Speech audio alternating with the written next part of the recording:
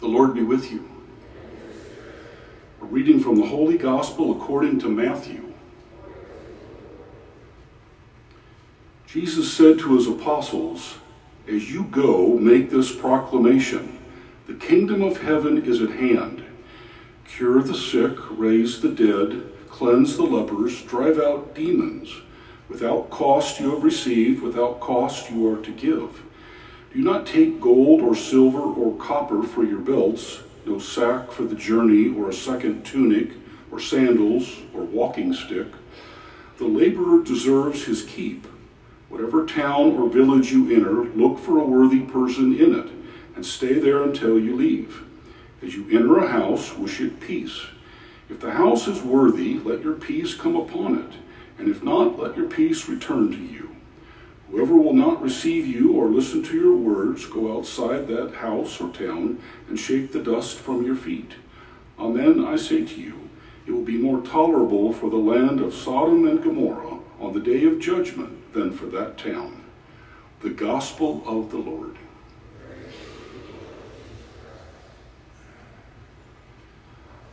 Well, good morning.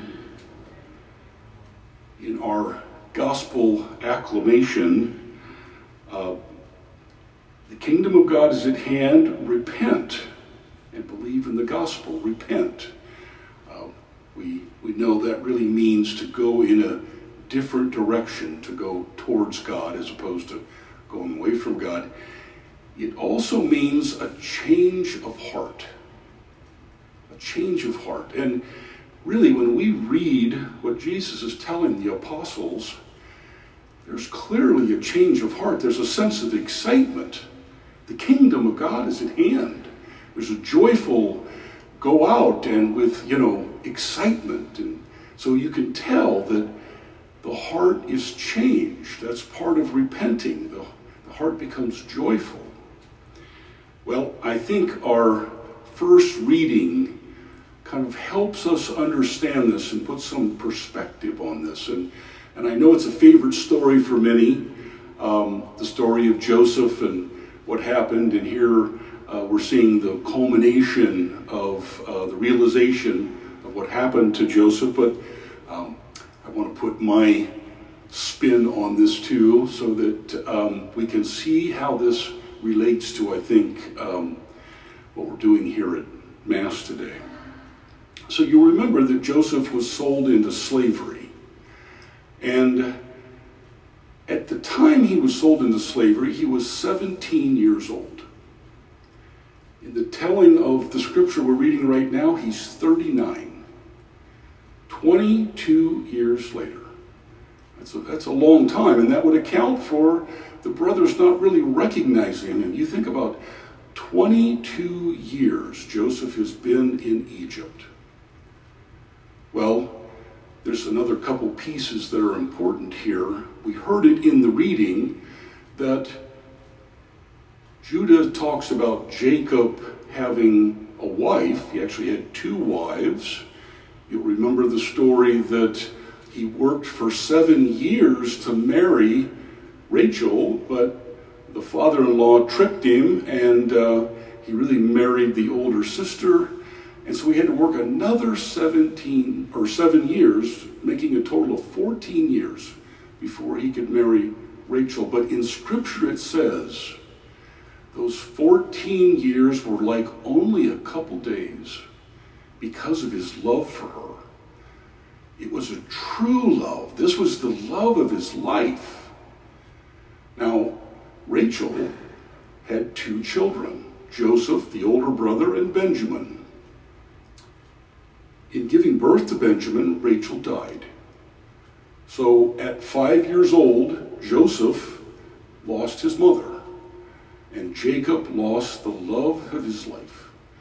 And really, as we read this, we see this love that Jacob has for Joseph, who has gone missing, but now the final fruit of that love, Benjamin, he doesn't want to allow anything to happen to him. So that kind of sets up what's happened as we come to this reading. This covers 2 chapters, our reading today, 44 and 45 of Genesis. And there's actually some missing pieces that I think also help explain where we're at.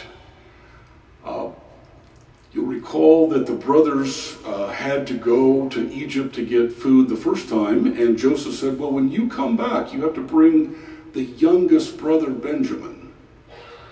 And of course, Jacob didn't really want that to happen. He was afraid to let Benjamin go, but he did. And so Benjamin shows up, and Joseph wants to test his brother, Judah, and the other brothers. He wants to test to see, has their heart changed? Is it any different? And so he allows the food to be put into bags that Judah and the other brothers are going to take back. And so Benjamin has his own bag, and it's filled full of food. And Joseph slips in his chalice, a silver chalice that's his.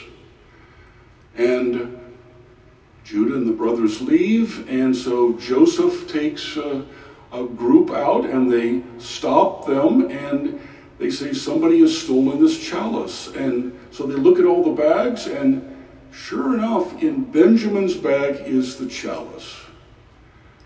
And Joseph says, well, the penalty is that Benjamin will have to stay in Egypt as a slave. The same thing that happened to Joseph. He was sold off as a slave. Joseph wants to test to see if Judah has repented. Has his heart changed? And Judah lives up to that. It has changed. He's recognized the love that Jacob has to his true love wife, and recognized how much Benjamin means to the father, and he offers himself to be the slave, not Benjamin.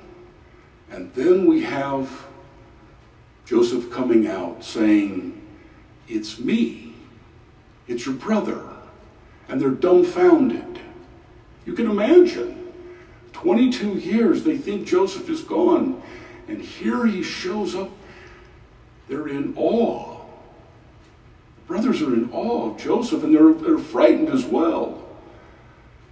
Now, the reason I give you all this background is because I think this is the important part of how we can use this story to better prepare ourselves for the consecration and coming up to receive the host.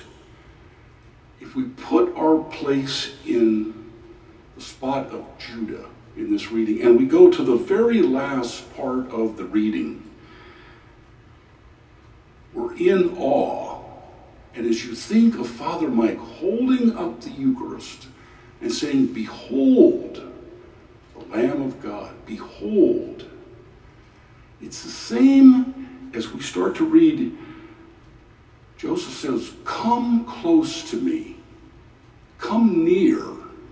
The Hebrew really means close enough to touch. When he says, behold, we're drawing near to the Eucharist. And we're really thinking, as Judah, Joseph talking to Joseph, when they had done so, he said, I am your brother, but let's substitute Jesus for Joseph. I am your brother, Jesus.